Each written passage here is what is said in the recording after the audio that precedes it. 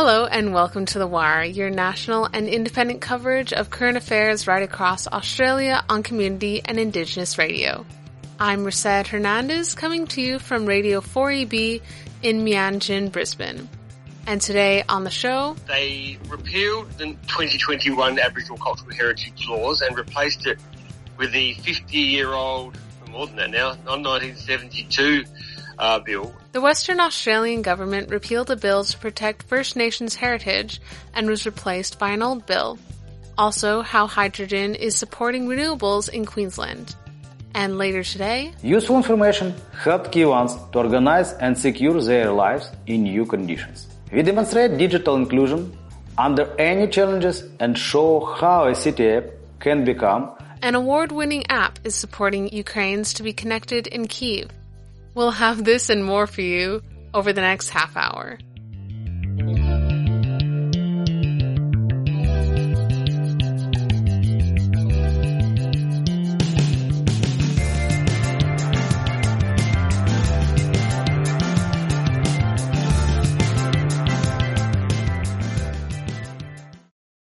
Thanks for being with us today. We're on air across Australia thanks to the Community Radio Network and support for the Community Broadcasting Foundation. First up today, the conflict between Israel and Hamas continues, and today U.S. President Joe Biden addressed the nation, asking the U.S. Congress $100 billion for Israel to defend itself, for humanitarian help for Gaza, and for Ukraine. Communities across the world continue to protest against the war, and Western Australia is not the exception. The Perth Palestinian community and its supporters will protest again on Saturday against Israeli attacks on civilians in Gaza. The Wire's contributor from Narda Media, Gerard Maza, asked former Gaza resident and member of Friends of Palestine, Western Australia, Amai Quaidar, to explain more about what's happening in Gaza. The group is organizing a demonstration basically to raise awareness about the current atrocities and genocidal war taking place in Gaza. As we may have been following the news currently unfolding in Gaza, which has been described for many, many years, about 17 years, as an open-air prison for 2.2 million Palestinians, 70% of whom are refugees, mostly women and children, currently being under bombing, Israeli bombing, backed up by the Americans. They're being bombed from air, sky, and land. My family, like many other families, have been evacuated, have been displaced basically forcibly from their homes in Gaza. So far, the last 10 days, this ongoing genocidal war bombing campaign against the civilian population of Gaza has caused the loss of almost 3,000 Palestinians, including 800 children killed. Over 10,000 have been injured. There's no where that is safe. Israel continues to prevent the humanitarian aid supplies to enter Gaza, including food, water, electricity. We've been, receiving reports from our families and friends in Gaza of, paramedics being targeted, civilian homes being obliterated at the top of their residence without any warning. 2 hospitals have been reported are out of operation now. Gaza in total darkness now. For 10 days, there's no electricity, no water, no internet. It's been quite challenging for me to connect with my own family, with my own friend, because the internet service provider have been targeted, the telecommunication companies have been targeted. So we live second by second to basically receive any information about our own families, whether they're still alive or not. We're hearing a lot of commentary in the Australian media that is in support of Israel. Politicians, commentators are saying things like the attacks by Hamas were the worst attacks on Jewish people since the Holocaust, saying things like this was Israel's 9/11 and Israel has a right to defend itself forcefully. They're the kinds of things that they are saying. How do you feel when you hear statements like that being made? It's really important here because what tends to happen quite often is that the things are taken out of context. Even before this all started, Palestinians have been living under brutal occupation for 75 years. This year, so far, before all this war has started, around 300 Palestinians have been killed in the West Bank, in Gaza, in East Jerusalem. And this is the brutal, this is the source of violence, is the occupation, apartheid, settler colonialism that has to come to an end, basically. That's when we wanted to address, it is not, we need to address the root cause of the violence. And I think the oppression and the humiliation and the dehumanization of the Palestinians are the source of the violence. If you talk to everyone in Gaza, including my own family, all they are just asking for is just to live in peace, dignity, justice. They wanted to have a proper, dignified life like anyone in the world. And it's until their plight is addressed properly, Palestinians will, there will be continuous aggression and violence, unfortunately. So it's time for the Israeli government to end its colonial project. In the Senate, Senator Lydia Thorpe said that there were similarities between the struggles of the Palestinian people and the struggles of First Nations people here in this continent. Are they similarities that you see as well? 100%, and really appreciate her speech in the parliament, and it's been circulated widely in the network and with the comrade in Palestine, because it was really uplifting to see a courageous and brave Tehran that spoke up against what's happening in Gaza. Absolutely. The struggle for the Palestinian, for the indigenous people is so close to our heart because it's a struggle against settler colonialism, and we uphold and we support that struggle made. What would you like to see the Australian government do in response to these atrocities? What we wanted the Australian government is to stop this catastrophic humanitarian situation in Gaza, call upon Australian government to put an end to call upon the Israelis, the Americans to, take a moral stance and stop this aggression on civilian population. And also, most importantly, is to, allow humanitarian aid supplies to enter to Gaza. So we really wanted to have more moral and human stance from the Australian government to basically call an end to the suffering before it's too late. Amin Quaidar from Friends of Palestine WA there, speaking with Narda Media's Gerard Maza.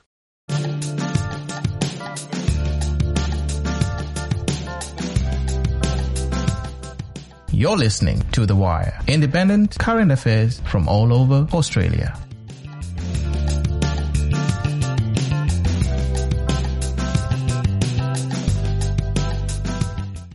A bill to repeal Western Australia's 2021 Aboriginal Cultural Heritage laws and replace them with an updated version of an older act has been passed through both houses of Parliament this week. The 2021 legislation came into place earlier this year, but Premier Roger Cook announced plans to repeal it after just 5 weeks, following pressure from farmers and landowners. A new version of the 1972 bill will be installed instead. The Wire's contributor from Narda Media, Marion Cheedy, asked WA's Green MP Brad Pettit for an update on the issue. To be honest with you, it was a bit depressing. So, in the Legislative Council this week, which is the upper house of the West Australian Parliament, they repealed the 2021 Aboriginal Cultural Heritage laws and replaced it with the 50-year-old, more than that now, 1972 bill. And unfortunately, as a result of that, it went back to that kind of thinking from 50 years ago around what Aboriginal cultural heritage is, and really with far less protections and far less engagement with Aboriginal people. Firstly, what do you think about the timing? Do you think it was appropriate for the government to pass this legislation right after the referendum result? No, the timing was appalling. In fact, it was very disappointing because the timing involved in the lead up to the week before The Voice, and I know a lot of Aboriginal people felt very constrained and unable to speak out because they didn't want to because the whole Aboriginal cultural heritage debate in Western Australia has been so toxic in many ways that it really stopped people speaking out. And then, of course, after when sadly The Voice was lost, I think people were exhausted. Lots were observing a week of silence. So I think it was not a good time to rush it through. So I was really disappointed about that. But hopefully, nevertheless, in the weeks ahead, we can speak up loud about this and actually make it clear that this was a very poor step in the wrong direction. Some changes have been made to the 1972 Act. Traditional owners will now be able to appeal Section 18 decisions. There are new limits on gag clauses. Will these changes make a difference? Look, they are small changes in the right direction for an act that even the government acknowledges is absolutely out of date and not fit for purpose. So, look, getting rid of the gag clause is important. Some of those appeals things will be important, but there were some really obvious things that should have changed. We wish they didn't. I'll just give you one example. So, the penalties for destroying Aboriginal cultural heritage are now the lowest in the country. They were last changed in the early 2000s, more than 20 years ago, and the government refused to change them, and they're in legislation. So the government refused to change them and make them higher. So now, if someone goes and knowingly destroys, a corporation goes and knowingly destroys Aboriginal cultural heritage, the penalty is as low as $50,000. In fact, the maximum penalty is $50,000. And in other states, we're seeing penalties in the millions, which is what it should be. All right, on top of changes to penalties, what other amendments did the Greens push for? Yeah, so that was a key one. The other really key one was actually the definition of Aboriginal cultural heritage. Unfortunately, now we're going back to this definition from 1972, when, frankly, I think most people didn't have a good understanding of this at all. They largely saw Aboriginal cultural heritage as just artefacts and objects, almost like the view of the archaeologist, really, rather than actually understanding it's a part of a living culture, understanding that some of it's not is what they call intangible. Some of it is things that you can't touch. It's about stories. It's about places and landscapes. So we tried to do an amendment that would reinsert a fuller, proper definition of Aboriginal cultural heritage, and unfortunately that wasn't supported by the government or the opposition, which was really disappointing. So now we've gone back to this very narrow thing. Unless it's an object, it won't be protected. Were the government willing to consider your amendments? Not at all. Okay. And I should also say these actually weren't just my amendments. These were amendments that we got from speaking to traditional owner groups and to others. They were amendments that actually sometimes came from the government's own words that they put in their own 2021 legislation, which they supported. So these were good amendments. The government should have done it. They would have better protected Aboriginal cultural heritage. But sadly, there's a real lack of courage from the government. Yes. All right. The debate around heritage laws has been very difficult. Do you think there's a way to move forward on this issue? Where can we go from here? It's a very good question. Look, I hope so. Actually, I know that some people have said to me, look, perhaps the irony of the 1972 laws that we've gone back to, the irony of them being so bad is that surely we can't stay with those for too long. That was WA's Greens MP Brad Pettit ending the story by Narda Media's Marion Cheedy.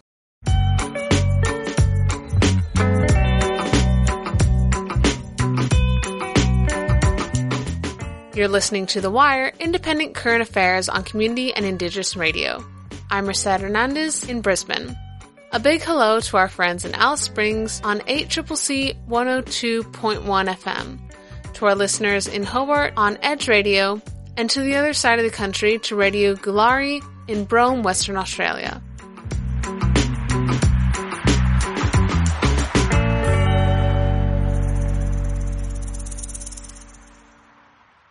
The conversation around renewable energy sources in Australia has increased over the last couple of years, and it's gaining momentum. Hydrogen has been a part of these conversations, but Queensland is leading the way with a strategy already in place.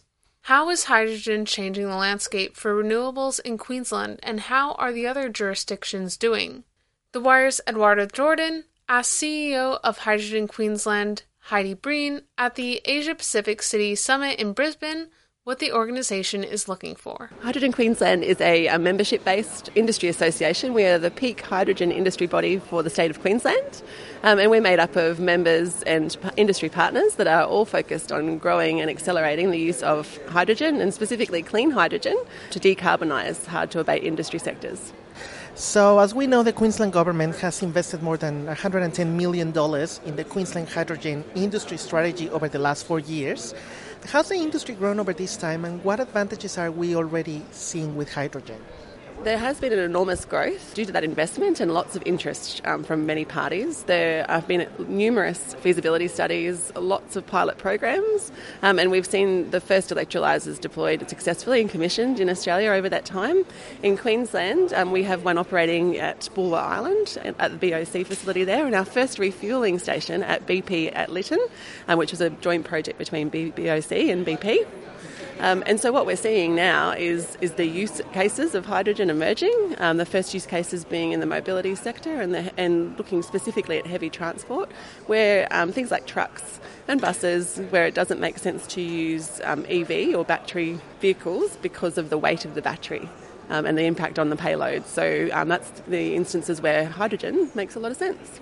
In a nutshell, I mean, it's more complicated than just explaining what's going on, but how is energy produced from hydrogen?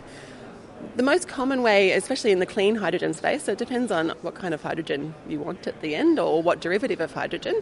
But in the clean hydrogen case, electrolysis is the process that's used. And electrolysis is the process of putting in electricity and water and then splitting the water into its hydrogen and oxygen components. And that's what we've been showcasing here at the summit. We've been working with our industry partner Endua and demonstrating their electrolyser to interested people to show how that works. For our listeners who are unfamiliar, why is hydrogen better than some other sources of energy?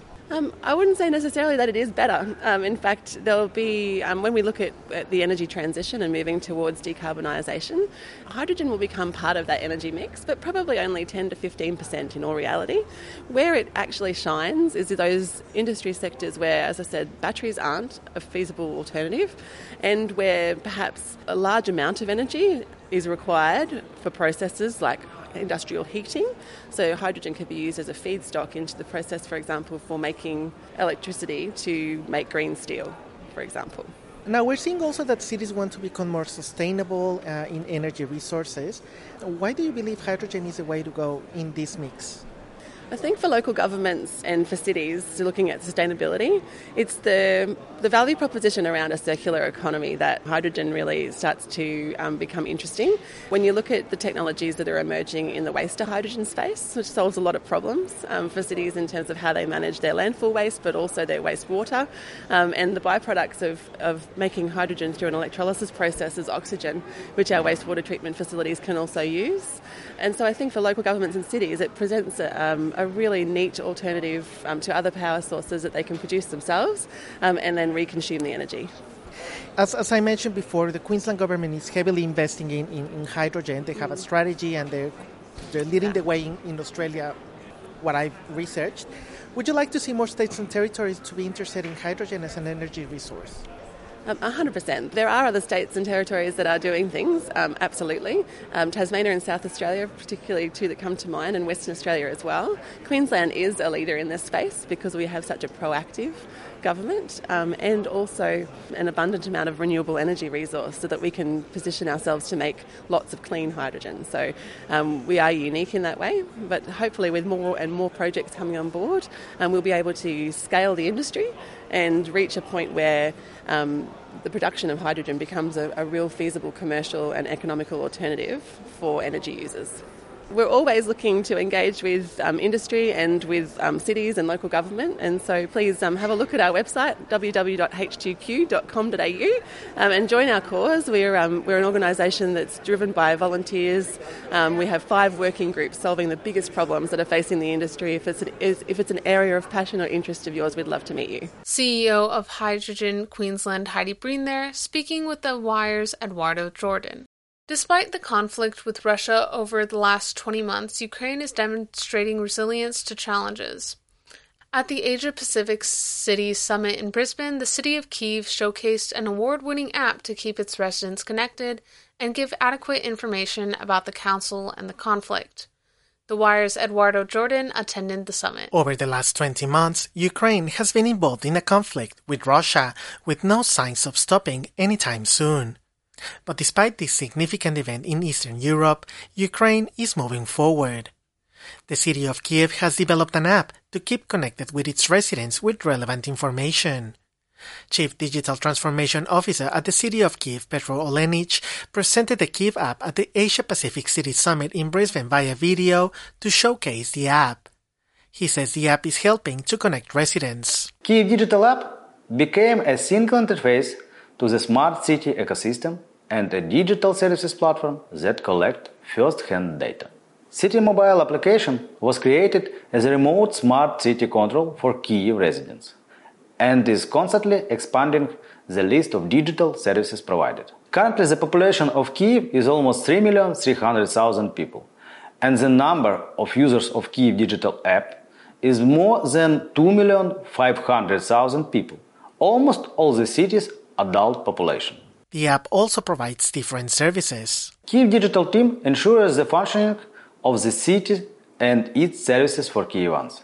We are developing our digital infrastructure and the services for our residents, such as notification and civil defense system, informing about the state of the environment and air quality, convenient smart mobility services, e-democracy instruments, as well as developing the cultural and touristic block through the digitalization of cultural heritage. Since the Russian invasion, Kiev has faced many social and financial issues.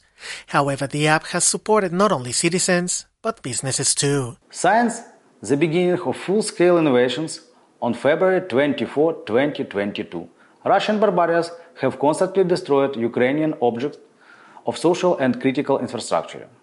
Every day and every night we have permanent missile attacks and must be strong. Just from the very first day of the war in Ukraine, people were left without access to the maps, businesses were closing, there was a lack of food and water, problems with medicines. Kiev Digital App has come in handy for Kiev residents in the most difficult times and helped to stay informed. The experience of transforming smart city technologies during the pandemic allowed us to adapt the Kiev Digital App to the needs of Kievans in wartime conditions as quickly as possible. Mr. Olenich says it's not just an app to protect its citizens from war. It has also other capabilities such as public transport payment and car park location. In the Kiev Digital City application, you can top up your transport card, purchase a monthly pass and QR ticket for public transport. City completely refused from using paper tickets, and now payments for municipal transport can be made with a bank card. Citizens keep track of municipal transport schedules and routes online. It is a map of transport management. Drivers also have access to parking service in 3 clicks, map of parking lots, and the service of returning the evacuated car. All of this can be done in a matter of minutes with the Kiev Digital App. He also says residents are also engaged with democratic processes. The digitalization era increasingly emphasizes the importance of democratic tools nowadays. Participatory budgeting was the first e-democracy tool implemented by our team. It allows every resident to participate in the allocation of local budget funds by creating projects to improve the city. A part of the city budget is reserved for the needs of the citizens. It is very important not to lose touch with citizens, especially in times of war. The Kiev app not only has been recognized in Ukraine, but has received awards worldwide. Mr. Olenich says resilience during these times are helping to keep more residents connected and informed. Our strengthening resilience, rapid transformations, and innovative services for citizens were recognized on the international level. Among them, the World Smart City Award Special Recognition 2022, the 2023 Digital Resilience Award, and the Globe Awards Information Technology Winner 2023. Withstanding the increasing pressure of war, we constantly share the lessons learned on how to turn disruption into a unique expertise. And while the situation in Australia is completely different, When would councils connect its residents with technology? The Wire's Eduardo Jordan with that story. And unfortunately, that's the end of the show today. Thanks so much for listening wherever you are in Australia. The Wire is a co-production between community radio stations 2SER in Sydney, Radio Adelaide, 3ZZZ, 4ZZZ, and the Radio 4EB in Brisbane, with the great support of the Community Broadcasting Foundation and the Community Radio Network. We'll see you next week, same time, on your local station. And if you would like to listen to any of our stories again, you can go to our website at thewire.org.au. The Wire acknowledges the traditional custodians of the Turrbal and Jagera countries where this program has been produced, and we pay our respects to Aboriginal elders past, present, and emerging. Today, The Wire came to you from Radio 4EB in Meanjin, Brisbane. I'm Merced Hernandez. Thanks so much for your company, and we'll see you guys next time on The Wire.